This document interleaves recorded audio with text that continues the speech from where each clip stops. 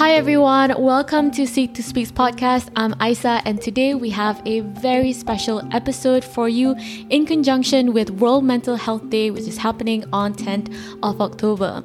And this episode is a little different because this time we are not going to end with why our guest seeks to speak. Instead, we are going to tell you exactly why we seek to speak today.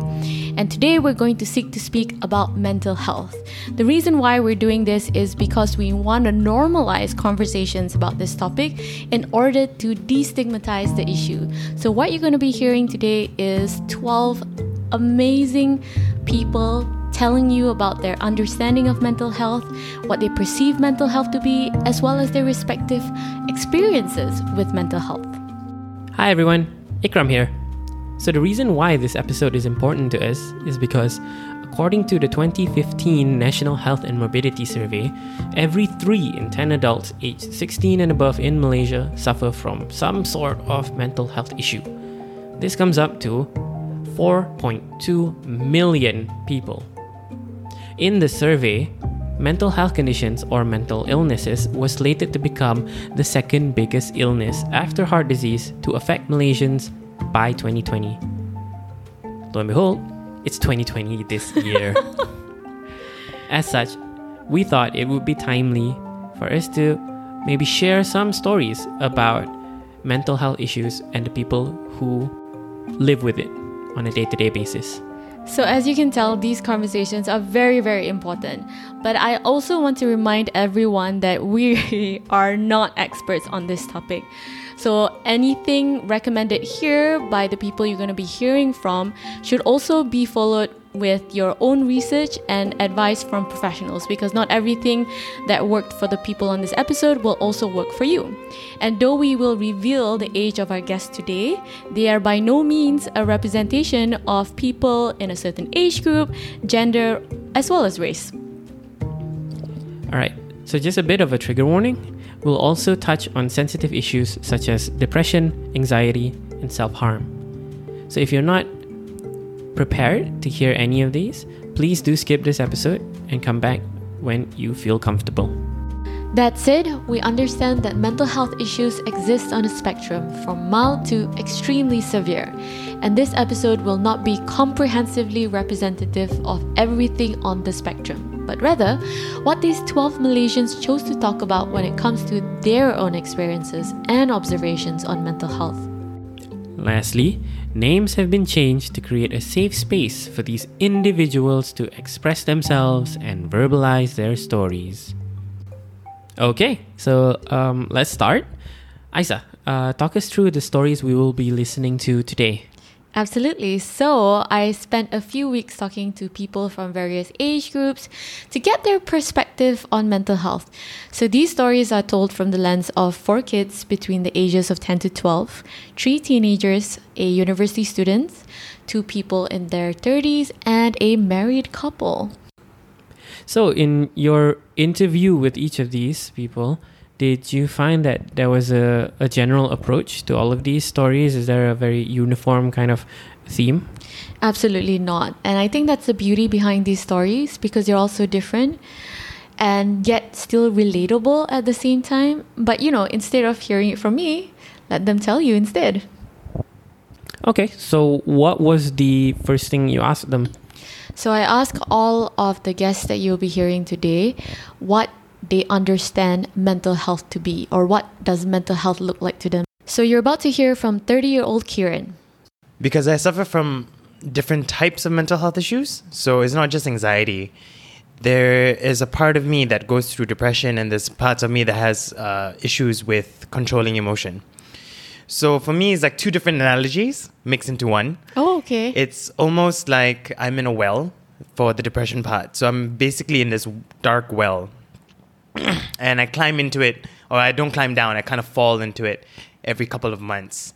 And in the well, there's a hamster wheel, because I'm just running, trying to get out. But instead of a ladder, there's a hamster wheel. I'm just constantly running in the same motion, trying to get out, doing the same things over and over again, trying to get out. So it's like a different type of hamster wheel every time. It's a different type of solution, but I'm always just stuck repeating the cycle over and over again. So no matter how many times I change the motion or change the type of solution, I'm just stuck in this well. until naturally, like the water rises and I swim up. He describes his anxiety very differently. So I'm like in the middle of a typhoon. So I'm in the eye of the storm, basically, in the middle. Oh, okay. And there's all these colors, sounds, and emotions, and they're all just swirling around me nonstop. And it's just so much, and it's like the eye of the storm, right? So it starts, stops. And I'm in the center just waiting for the next wave to hit. And it's just a bunch of things that keep coming up. And I don't know how to manage it, basically. It just happens. Next, you'll hear from a pair of sisters, Ariel and Amy. Ariel is 14 years old, and she's the person you will hear first. And then you'll hear from Amy, who is 11 years old. To me, mental health is when something just bugs you inside your head and you can't seem to find a window to jump out from, It's just, you're just in a room and you can't do anything about it unless you talk to someone. To me, mental health is something that stays in your mind where you can choose to either lock it up inside a treasure chest or just give everyone the gold. And gold is what? Your feelings, is it? Your feelings, your memories, because it really depends, because sometimes people really misuse it and sometimes they don't. Next, we have a couple, Jenny, who is 28 years old, and Jerry, who is 31 years old. Mental health is similar to physical health, as that you can't see the physical wounds. It's like invisible strings that keep you up and moving. So if you don't take care of it, then it will break and you lose control of your body. But if you take care of it, it can be the very thing that can lift you up and carry you during the hardest times. That is such a good way of describing that. So right now, where are you? Are your strings good? A lot have been broken. But I'm tying some back. It's like language. Certain languages have different kind of rules and certain kind of grammatical structures. And each of the languages are wired differently. And even if you learn the wiring, if you learn the ins and outs of a certain grammatical correctness of a language, say Japanese or in Hindi, the other aspect, the deeper aspect of language is the vernacular underlying facts around it. Some languages we perceive to be negligible. We don't really need to learn that because it's not relevant to me.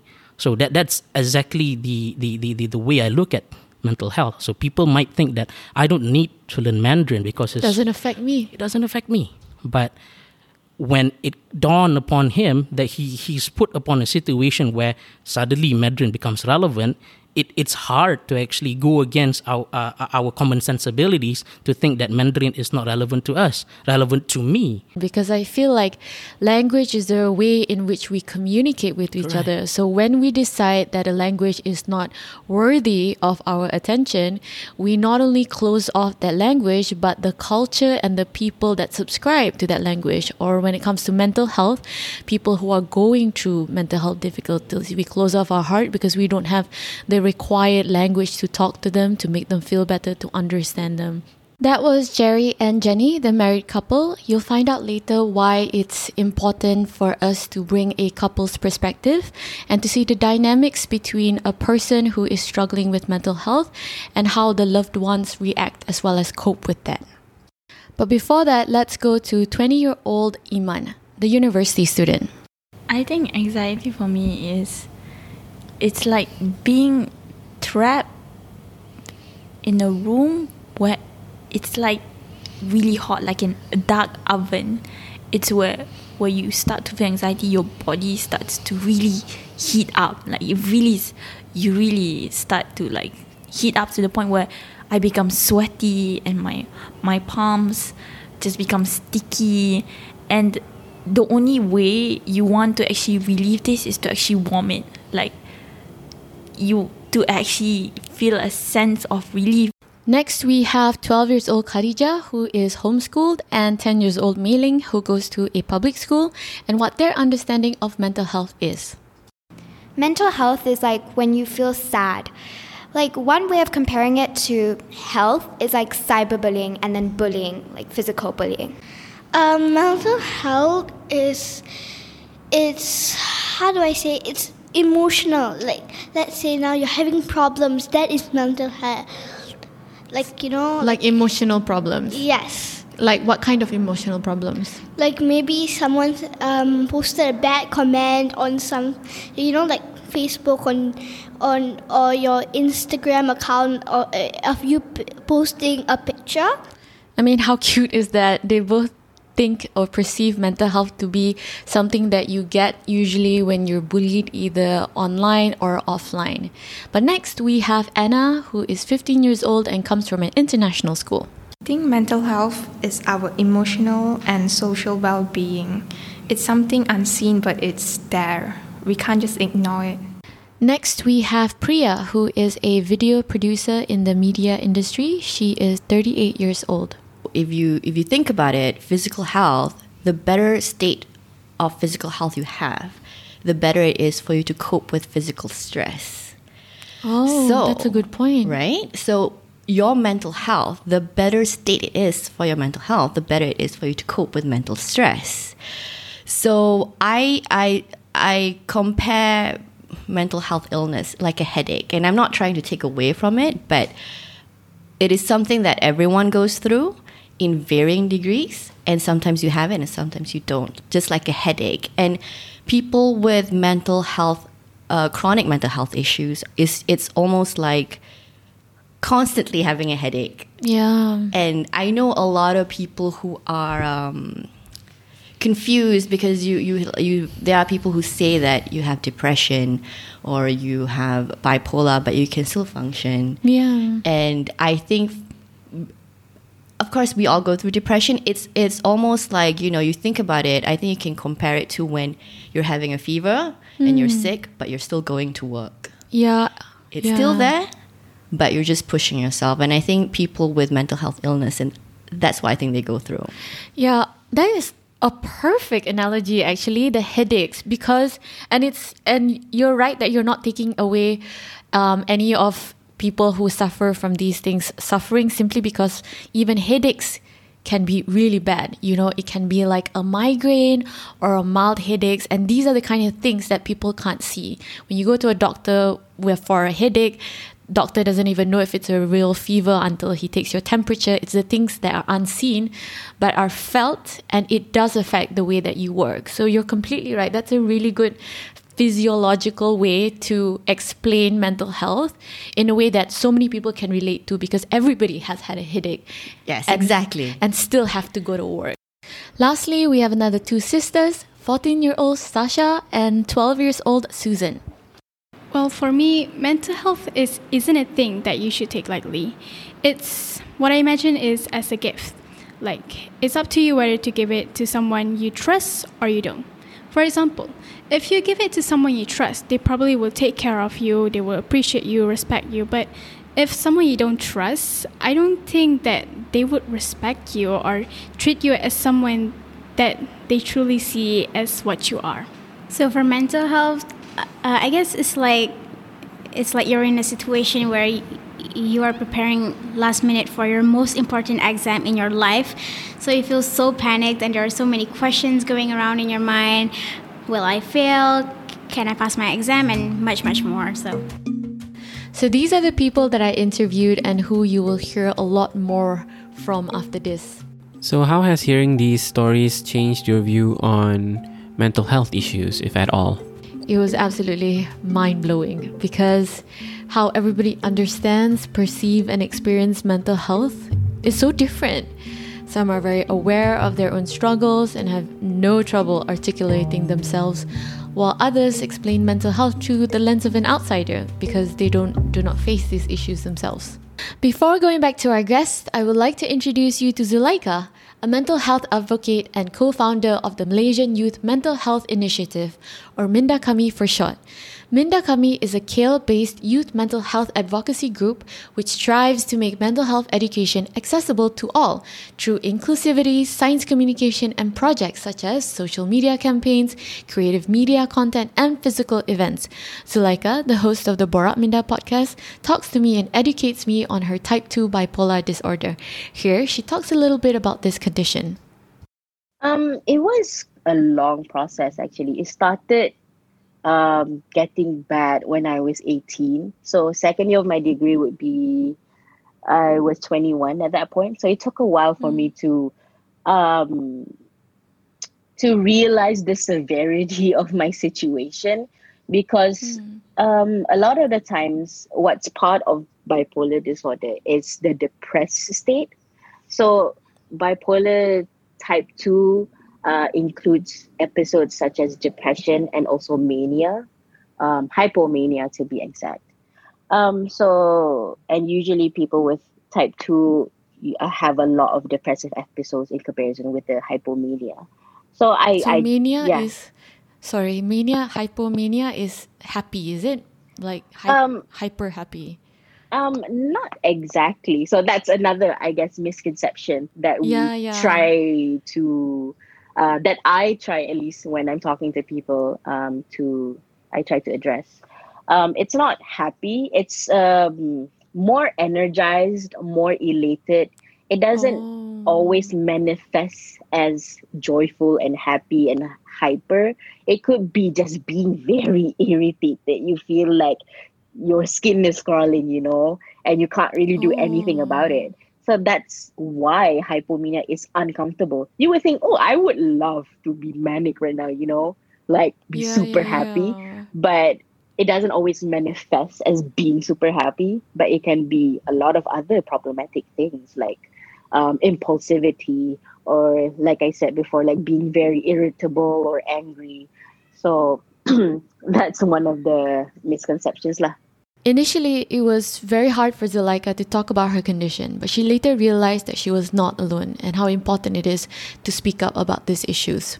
Really hesitant to talk about any sort of struggles like depression, like being extremely sad, extremely anxious about something. So after that period of time was really what opened me up to realizing that other people need help, like if let's say because I felt really like alone at first, but then I realized once like I started to talk about it, and thankfully like the people who were in my course, basically my classmates were very supportive of me and like really tried to listen and understand what I'm going through. You'll hear more from Zulaika later. In the meantime, check out Minda Kami's socials for great resources on mental health. I will link them in this episode show notes because they're super duper helpful. Okay, let's go back to our 12 special guests. So now that we know how they internally view mental health, let's now look at how mental health has affected their daily lives. And first, we'll start out with Khadija as well as Mei Ling to find out whether or not they are affected. Do you face any mental health issues? No. Do you have any friends or family who face mental health issues? No. 10-year-old Mei Ling also feels the same way, and this is why. Because I'm positive and I like talking a lot. And I like watching, like motivational videos that inspires me. And my little sister is so cute and she always plays with me and she gives this cute smile on her face that makes me smile every time I see her and every time I go anywhere. Now let's look at how the 20-year-old student Iman is doing during COVID-19. It's when it really affects me in a sense where my sleeping schedule is off, and like I don't want to talk to my friends because now just seeing them as friends, you see them as work. Because the only time when you contact your friends is just to ask about assignment, classes, homework, and it makes you scared to talk about like your emotions or your feelings. So something you lock inside, and you feel like you're stuck in four walls. And I feel like the only relief and comfort I have is just eating my way out. So I have developed a habit where I order Grab every day, and you gain weight from this, and it really not takes a toll on how you feel. You feel like you're trapped, but you every day, you can't get out, and the only happiness you get from it is eating, because that's the only joy, rather than meeting your friends or talking out. A little bit similar to Iman, and unlike Khadija as well as Mei Ling, sisters 14-year-old Ariel and 11-year-old Amy faces a little bit of stress when it comes to their studies, because their education is something they really, really prioritize. As I just said, I'm very, very competitive. Until today, I still can't seem to let go of number one. When you say you can't let go of number one, what do you mean? Is it like when you lose in a competition? Mostly it's education-wise, and I also go for many classes, like extra, so it has to be an excelling performance, or else to me it's just like, what's the point if you're not the best of the best, you know? Right. Where did you get this drive? Wait, so when you say number one, you mean number one in class? Number one in class, let's say I go for ballet classes, example. It has to be always like in the assessment, it always has to be number one, or else like it just gets me like I feel like being scratched by a bear, you know. It's very painful to not get number one to me. Why is it very painful that you don't get number one? I don't know. It's just that I'm a very, very competitive person, because I've always wanted the brightest future I can have. So it's very, very hard for me to just sit down and look at someone getting the prize. But the thing is that the expression that will be painted on my face is a smile, but inside, Her older sister Ariel feels the same way, except she really puts pressure on herself to do well, and it's not about getting number one, but rather always doing her best. I felt pressure because I wanted to get good grades, and I know that I was putting in the effort that was required, but there was always something deep down in my heart that for some reason told me that, you're gonna slack a little bit, and you're not gonna be where you want to be. So that kind of affected me a bit. I think I feel stressed out because it's I had a lot of activities to go for, like workshops, school organized things, and then there was always a huge load of homework to do. So there would just be moments where I just sit and think, oh my gosh, I have this to do, I have that to do. So I always feel like it was such a burden on my shoulders. But then after that wave went away, I would be like, oh, this is fine, I can do this.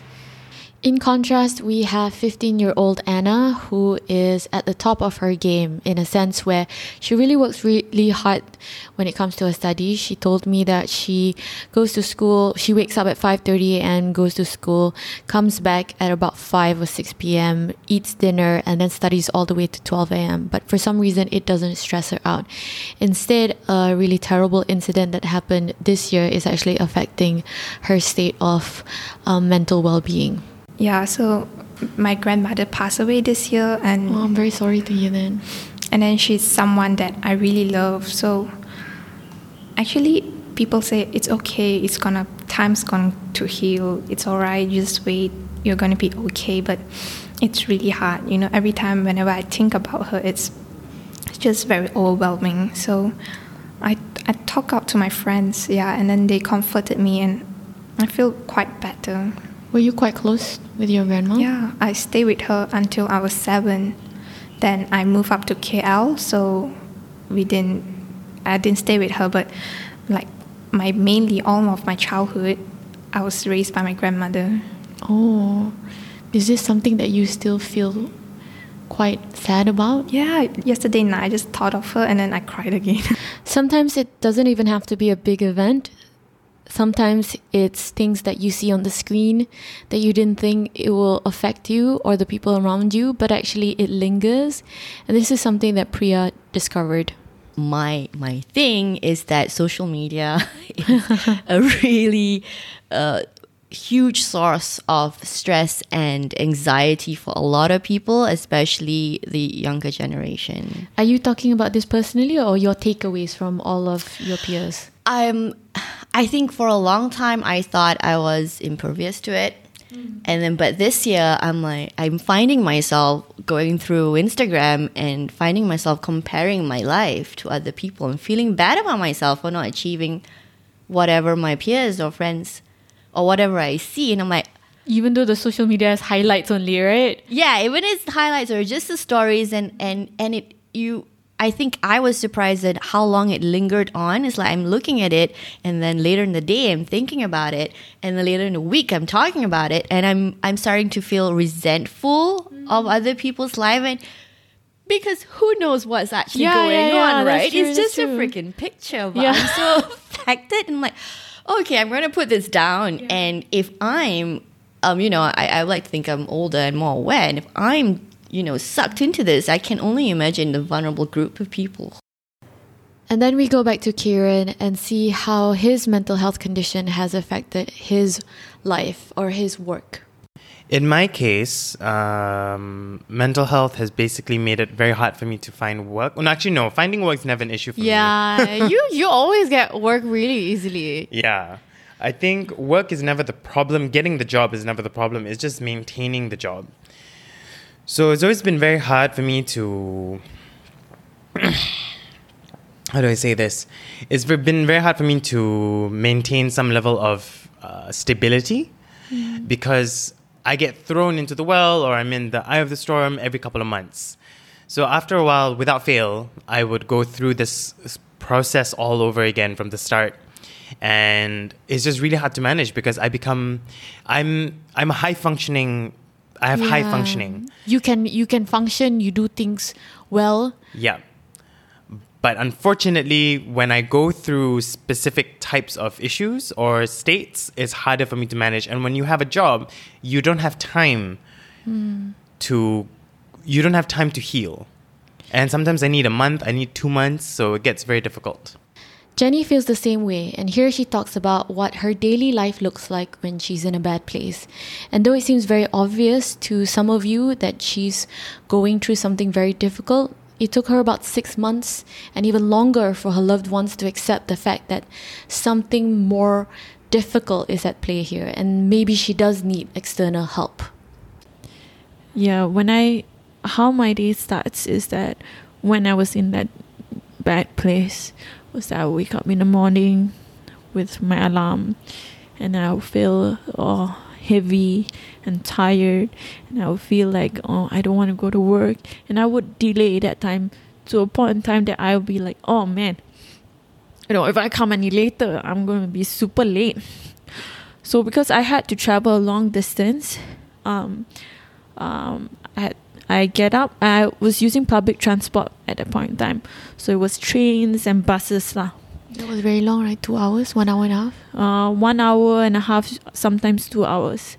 So during the train ride, I would usually distract myself, maybe listen to something, because I would have like really bad toxic thoughts in my head. And when I'm finally in the bus and I'll find a seat in the corner where I wouldn't be sitting with anybody, I pray that nobody tries to sit next to me. And sometimes if it's really bad and people don't come and approach me, I'll start crying a bit, tearing up. Then I reach in the office, and then I greet my colleagues, and I get a cup of coffee to wake myself up and focus. And I start doing work. And I think this is where the ADHD comes in, where while I was doing work, I'll be like, oh, what is it I had to do? And during the meeting, I try to keep focus, or like I'm supposed to check some of my work. And sometimes, you have this insistent where like, oh, what mistake I'm going to make next? Like, oh, I have to double check on everything, because as someone with ADHD, you just have this thing where you always tend to miss something out, forget something, and then when people tell me something, do I have anything else that I'm supposed to do that I didn't write it down? So you have like this insecurity about your work and what you may be missing. Yeah. So after that, it will go to a point of time where during lunchtime at the half of the day, I will start having, I think, anxiety attack, where I would stare at the computer and I will be in tunnel vision mode, but I cannot focus on anything at all. And I feel like I need to get out of my seat ASAP. So I would get out saying that I want to go to the toilet, but actually, I'm actually either calling up my, at that point in time, boyfriend or close friend of mine if I can't get anybody on the phone. And I would go to the toilet, cry myself so I would feel better, and then I'll go back to the I'll have lunch with my colleagues and try to cheer myself up. You pretend nothing happened. Yeah. And then I would go back to work and having all that kind of anxiety. By the time I come back home, I'm just like tired, and sometimes I'm just too tired to even bathe at times, and I'll just go to sleep like exhausted. And then that cycle goes through over and over again. Then I didn't realize that I was actually crying on a daily basis, because people used to tell me, because you're in a good family, you have a job, and people tend to downplay my hardships and saying, oh, this is normal, this is just a phase of life, or you're not entitled to it. Yeah, because you have a good life, you have a good family, you didn't go through abuse. Why would you need to feel this way, right? Yeah, it went to a point that I didn't realize until I look back now that I cried almost every day, and it's not just like once a day, sometimes a few times a day. And I remember like even during Sundays, I was just like thinking going back to work just makes me cry. And initially I was so confused, because there was nothing wrong with my colleagues. There's nothing wrong with my boss. I quite like the environment in my workplace. So why am I so miserable? And that's when, after years of understanding, that when I found out about my ADHD, is when everything starts making sense. The insistent feeling that I'm not good enough at my work.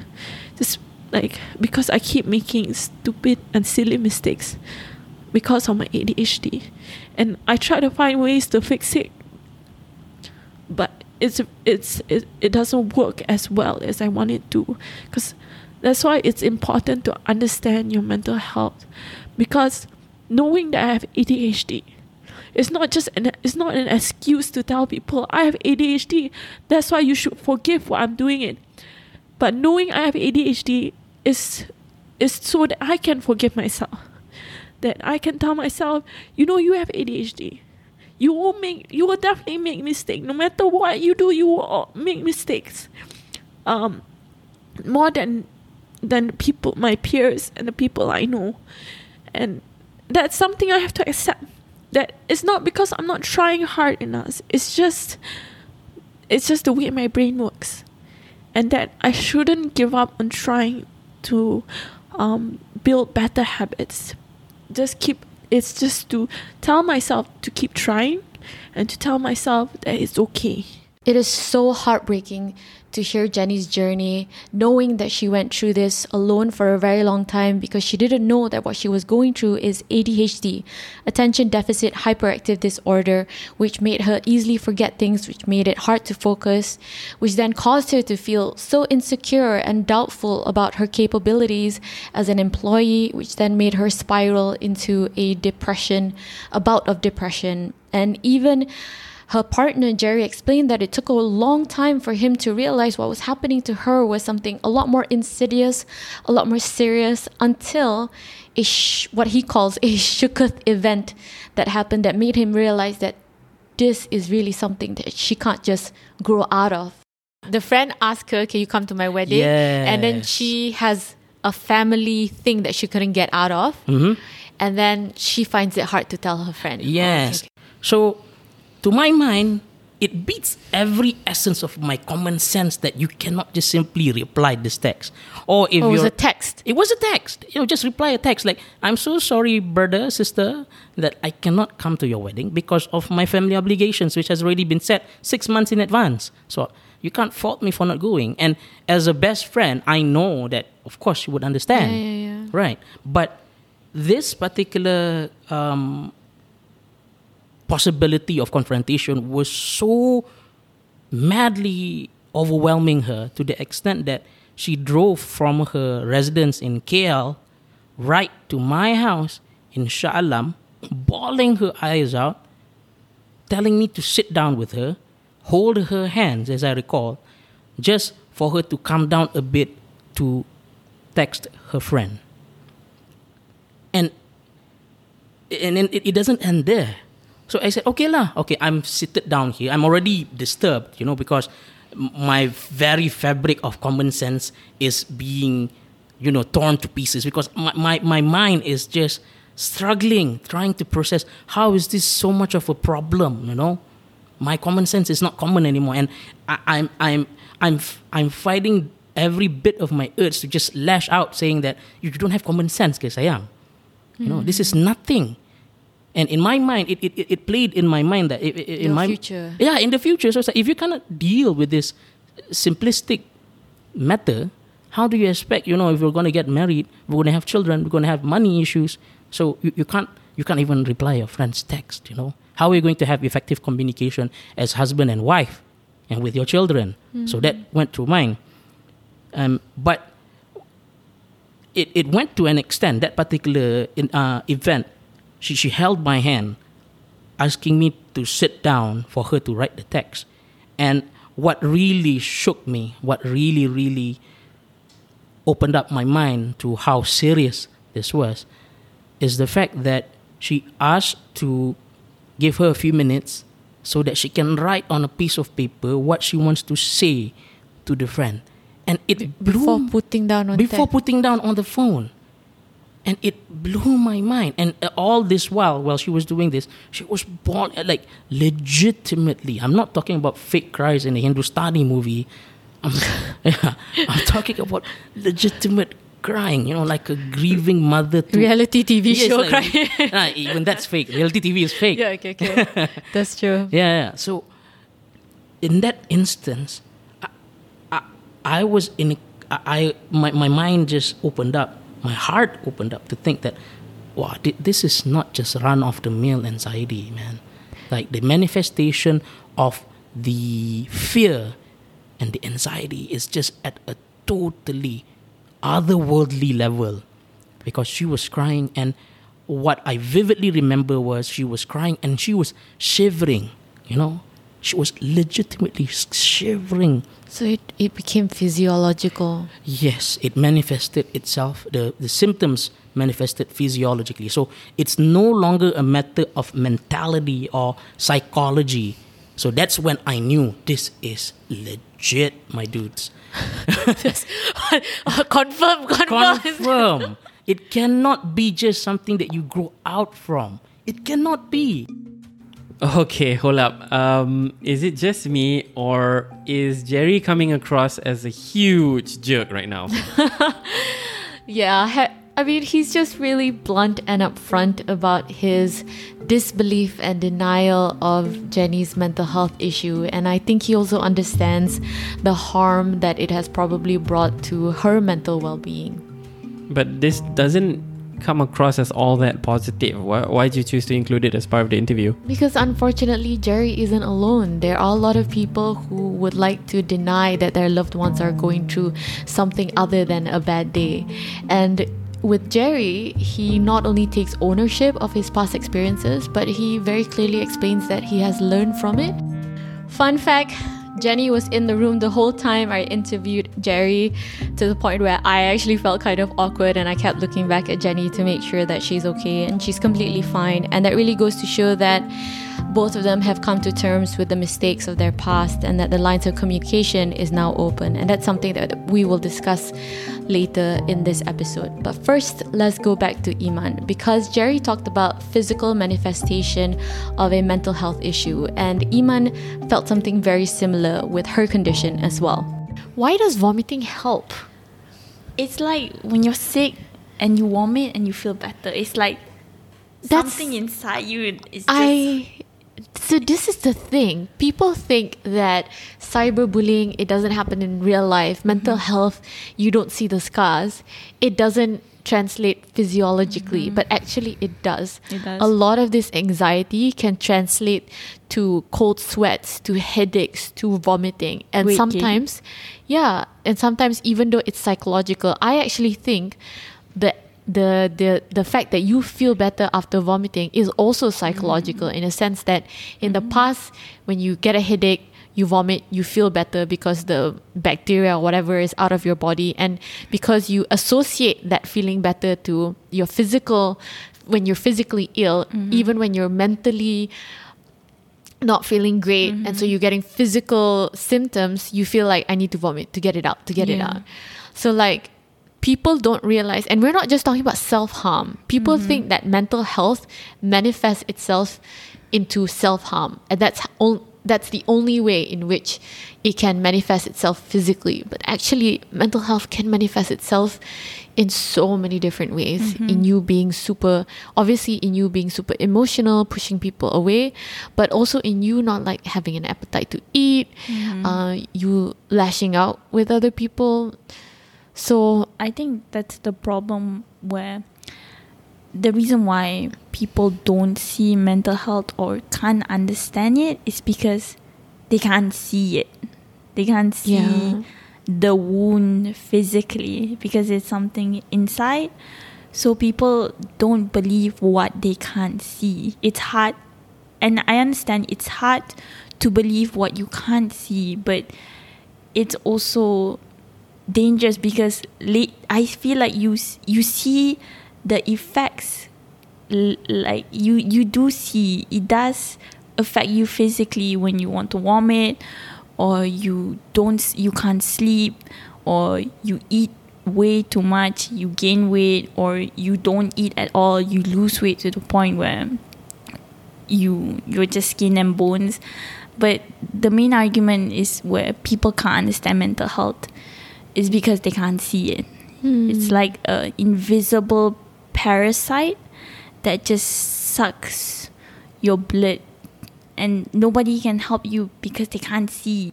Well, triggering events can come in many forms, maybe a text from a friend or a workplace environment, and it can manifest itself physically, like in the case of Jenny and Iman. Sometimes triggering events can actually be just mere words, maybe a betrayal. And sometimes the manifestation of that incident may not be physical, but rather how you view the world and how your perspective has changed because of that. So let's go back to high school and check on 14-year-old Sasha. I don't really talk about mental health to other people. It's because I don't think I trust anyone that much. So no one deserves your gift. Yes, that's true. Why do you say that? Was there a betrayal in the past, or an experience that made you feel kind of like, I can't trust anyone? Well, it what happened? You don't have to give names. Nobody will know. So my friend here, she really never appreciate me, even though I really appreciate her very much. And she was like, no, I don't like you anymore. And so that's what it kind of hurt my heart. So what happened? In what way did she not appreciate you? And in what way did you put in a lot of effort with the friendship? For example, I always appreciate her by saying you're the best friend I could ever have, and I hope that we could stay connected till the end.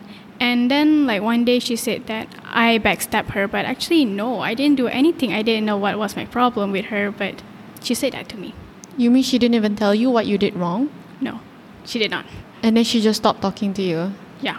How did that make you feel? Quite sad, but then I said, she's not worth it. In response to this incident, it is now very, very hard for Sasha to trust anyone. I don't call them as a best friend because I don't really trust people.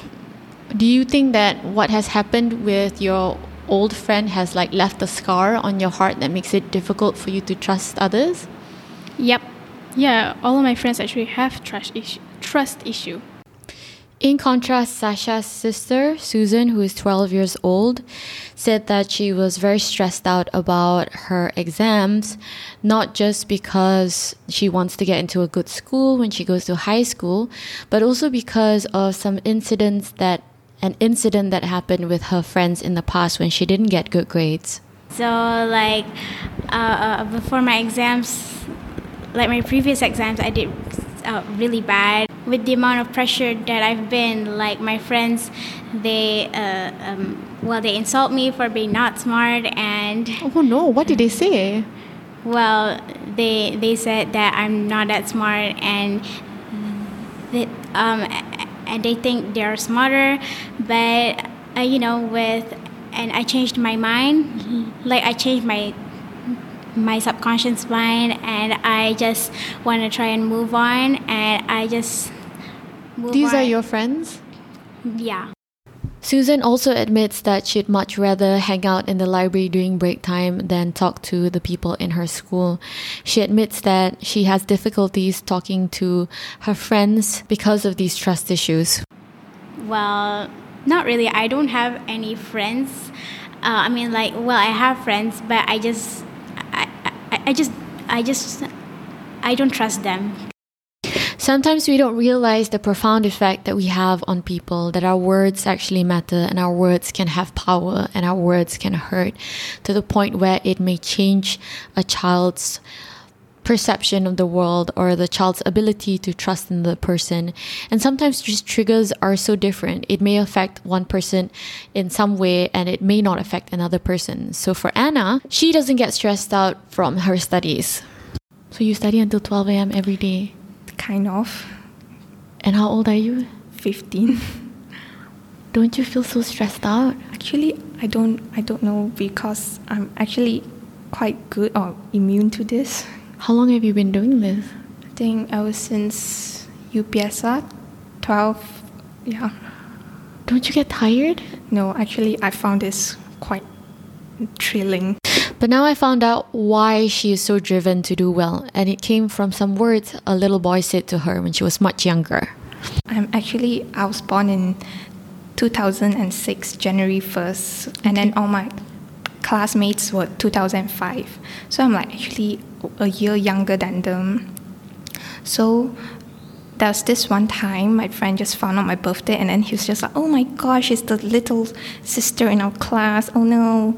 And then they say that I even cheated in tests to get into top 10. They say it's impossible for a person younger than us to be smarter than us. So actually, I got very frustrated that time. That became the drive. Yes, and that eventually told me I must be better than all of my friends. I convert those hates that I receive into my passion to move forward. Turn it into a positive. Yes. However, not everyone can turn a negative into a positive like Anna, and it makes you also wonder, if the boy didn't say those things to Anna, would she work as hard as she does today? And if she doesn't, would that be so bad? It's so interesting to see how simple words or small incidents can really affect someone's life so profoundly that it changes the way that they think and the way that they view education or people. Another interesting thing is something Priya brought up about triggers. I think they're all different triggers, and I think we're all different people. Just like physiologically, some people are just stronger than other people, right? And I think some people are more susceptible to mental health issues than other people. Like I said, depending on your mental state, how well do you cope with stress? And it's just that if you give physical stress, how well you recoup from that is how healthy you were before that. So in terms of trigger, I think there's a lot of dialogue about this, and different people are triggered by different things. Okay, so there are different triggers, naturally. In your interviews, did any of them share their trigger stories with you? Yeah, they did. Kieran did, Iman did, and I myself shared a trigger or signal kind of story, which you will hear after this. Do you think you get pushed into the well? Like, is it the same person or thing that pushed you into the well? Or is it all different things and it might not even be related? I kind of wish it was the same thing because that would be easier to manage. But unfortunately, in my case, it's not the same thing per se, but similar feelings can throw me into the well. And it's a time thing because I also have a hormone problem where my cortisol levels, which apparently is like the stress hormone, it's double or triple the amount of a normal person. My goodness. So then when other people feel stress, I feel basically double the amount every time.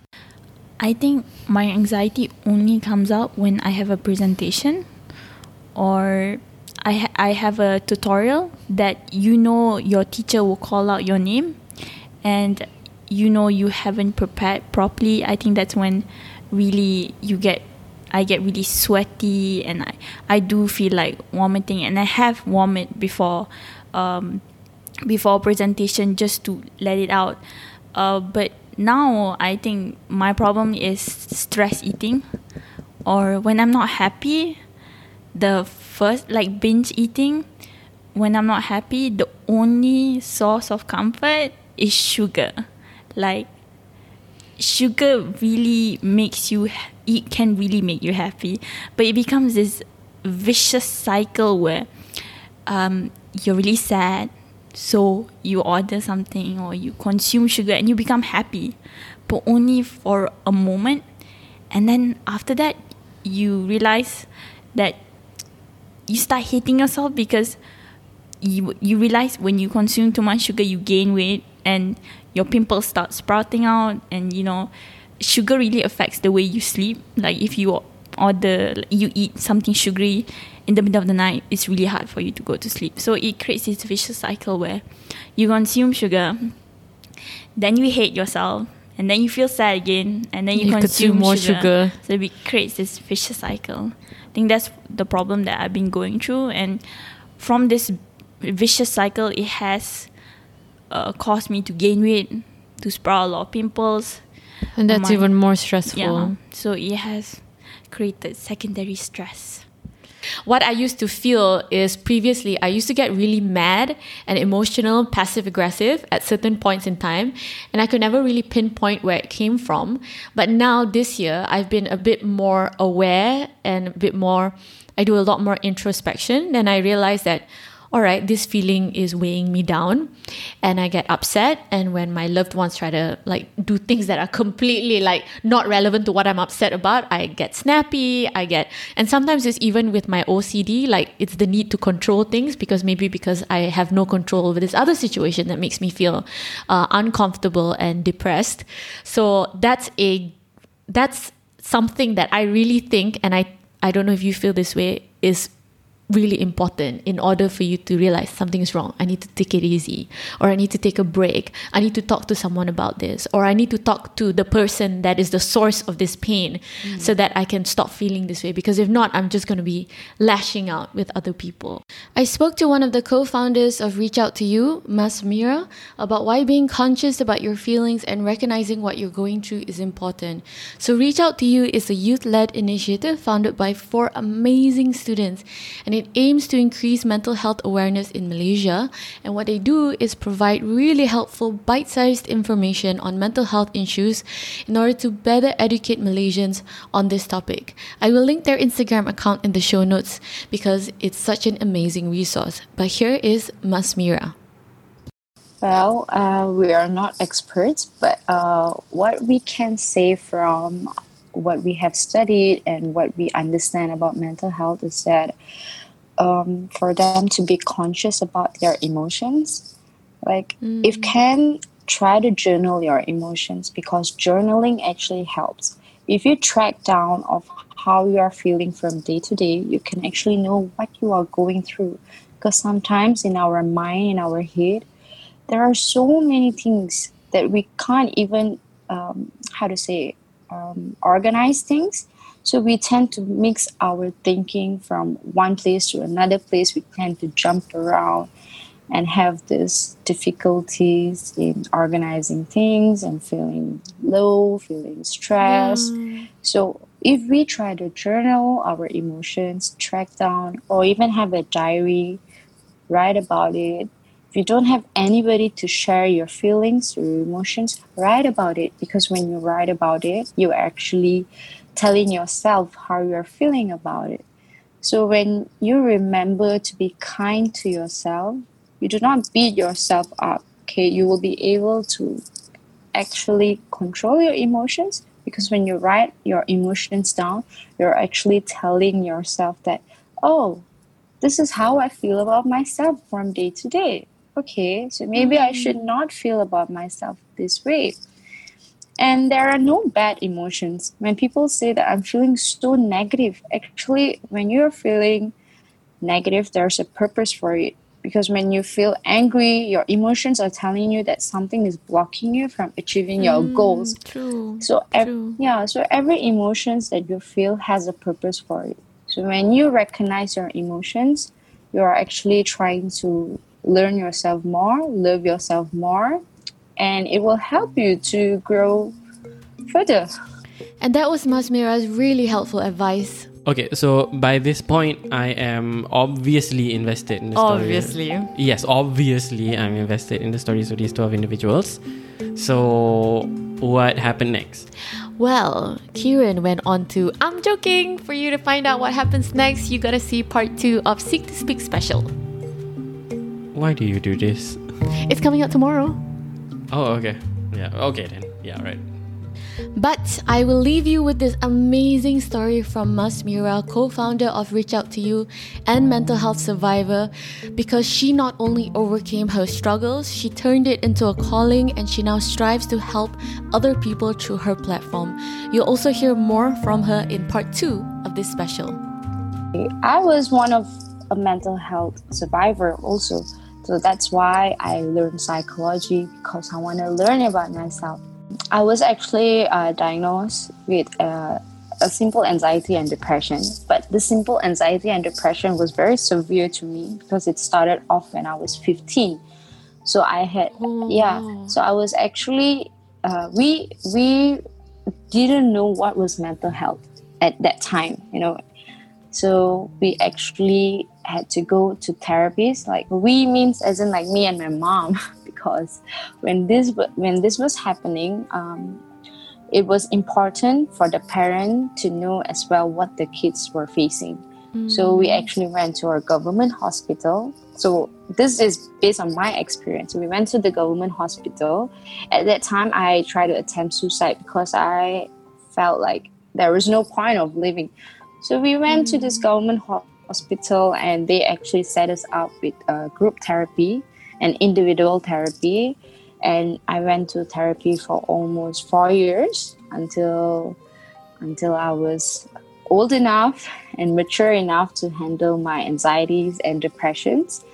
And after the 4 years of therapy, I took this as an initiative to say that, oh, maybe I should learn psychology, because I know, like me, there are many, many, many other people who are facing the same kind of issues.